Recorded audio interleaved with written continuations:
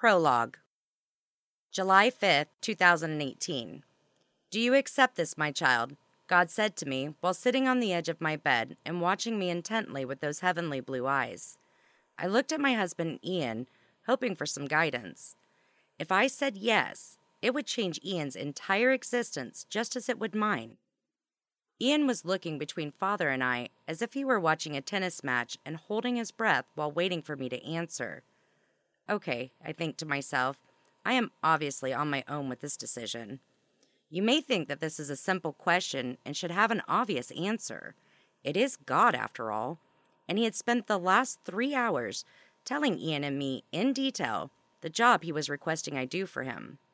God, himself, was asking me to work directly for him, and not in the way you might imagine. God was not expecting me to minister, spread his word, start a new church, or a new religion. He did not even request for me to convince people to believe in him. Those jobs would have had a simple answer. But alas, no. God had something entirely different in mind for me.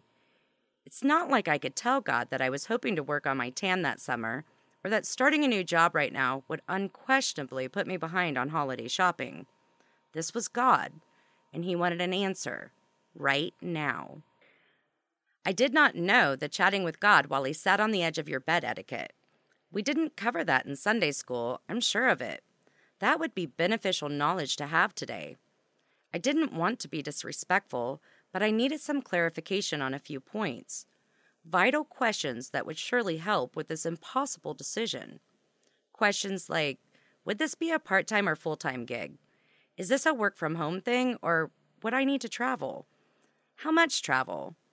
Would this position be considered management level or more of an entry-level situation? More importantly, Ian wouldn't be my boss, right? Ian being my boss could be a deal breaker.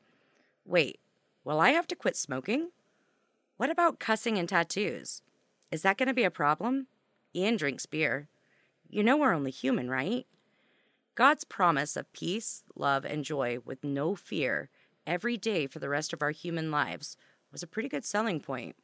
How could I say no to my Father in heaven who had given me everything? So, with a nod, I humbly said, "Yes, Father, I accept."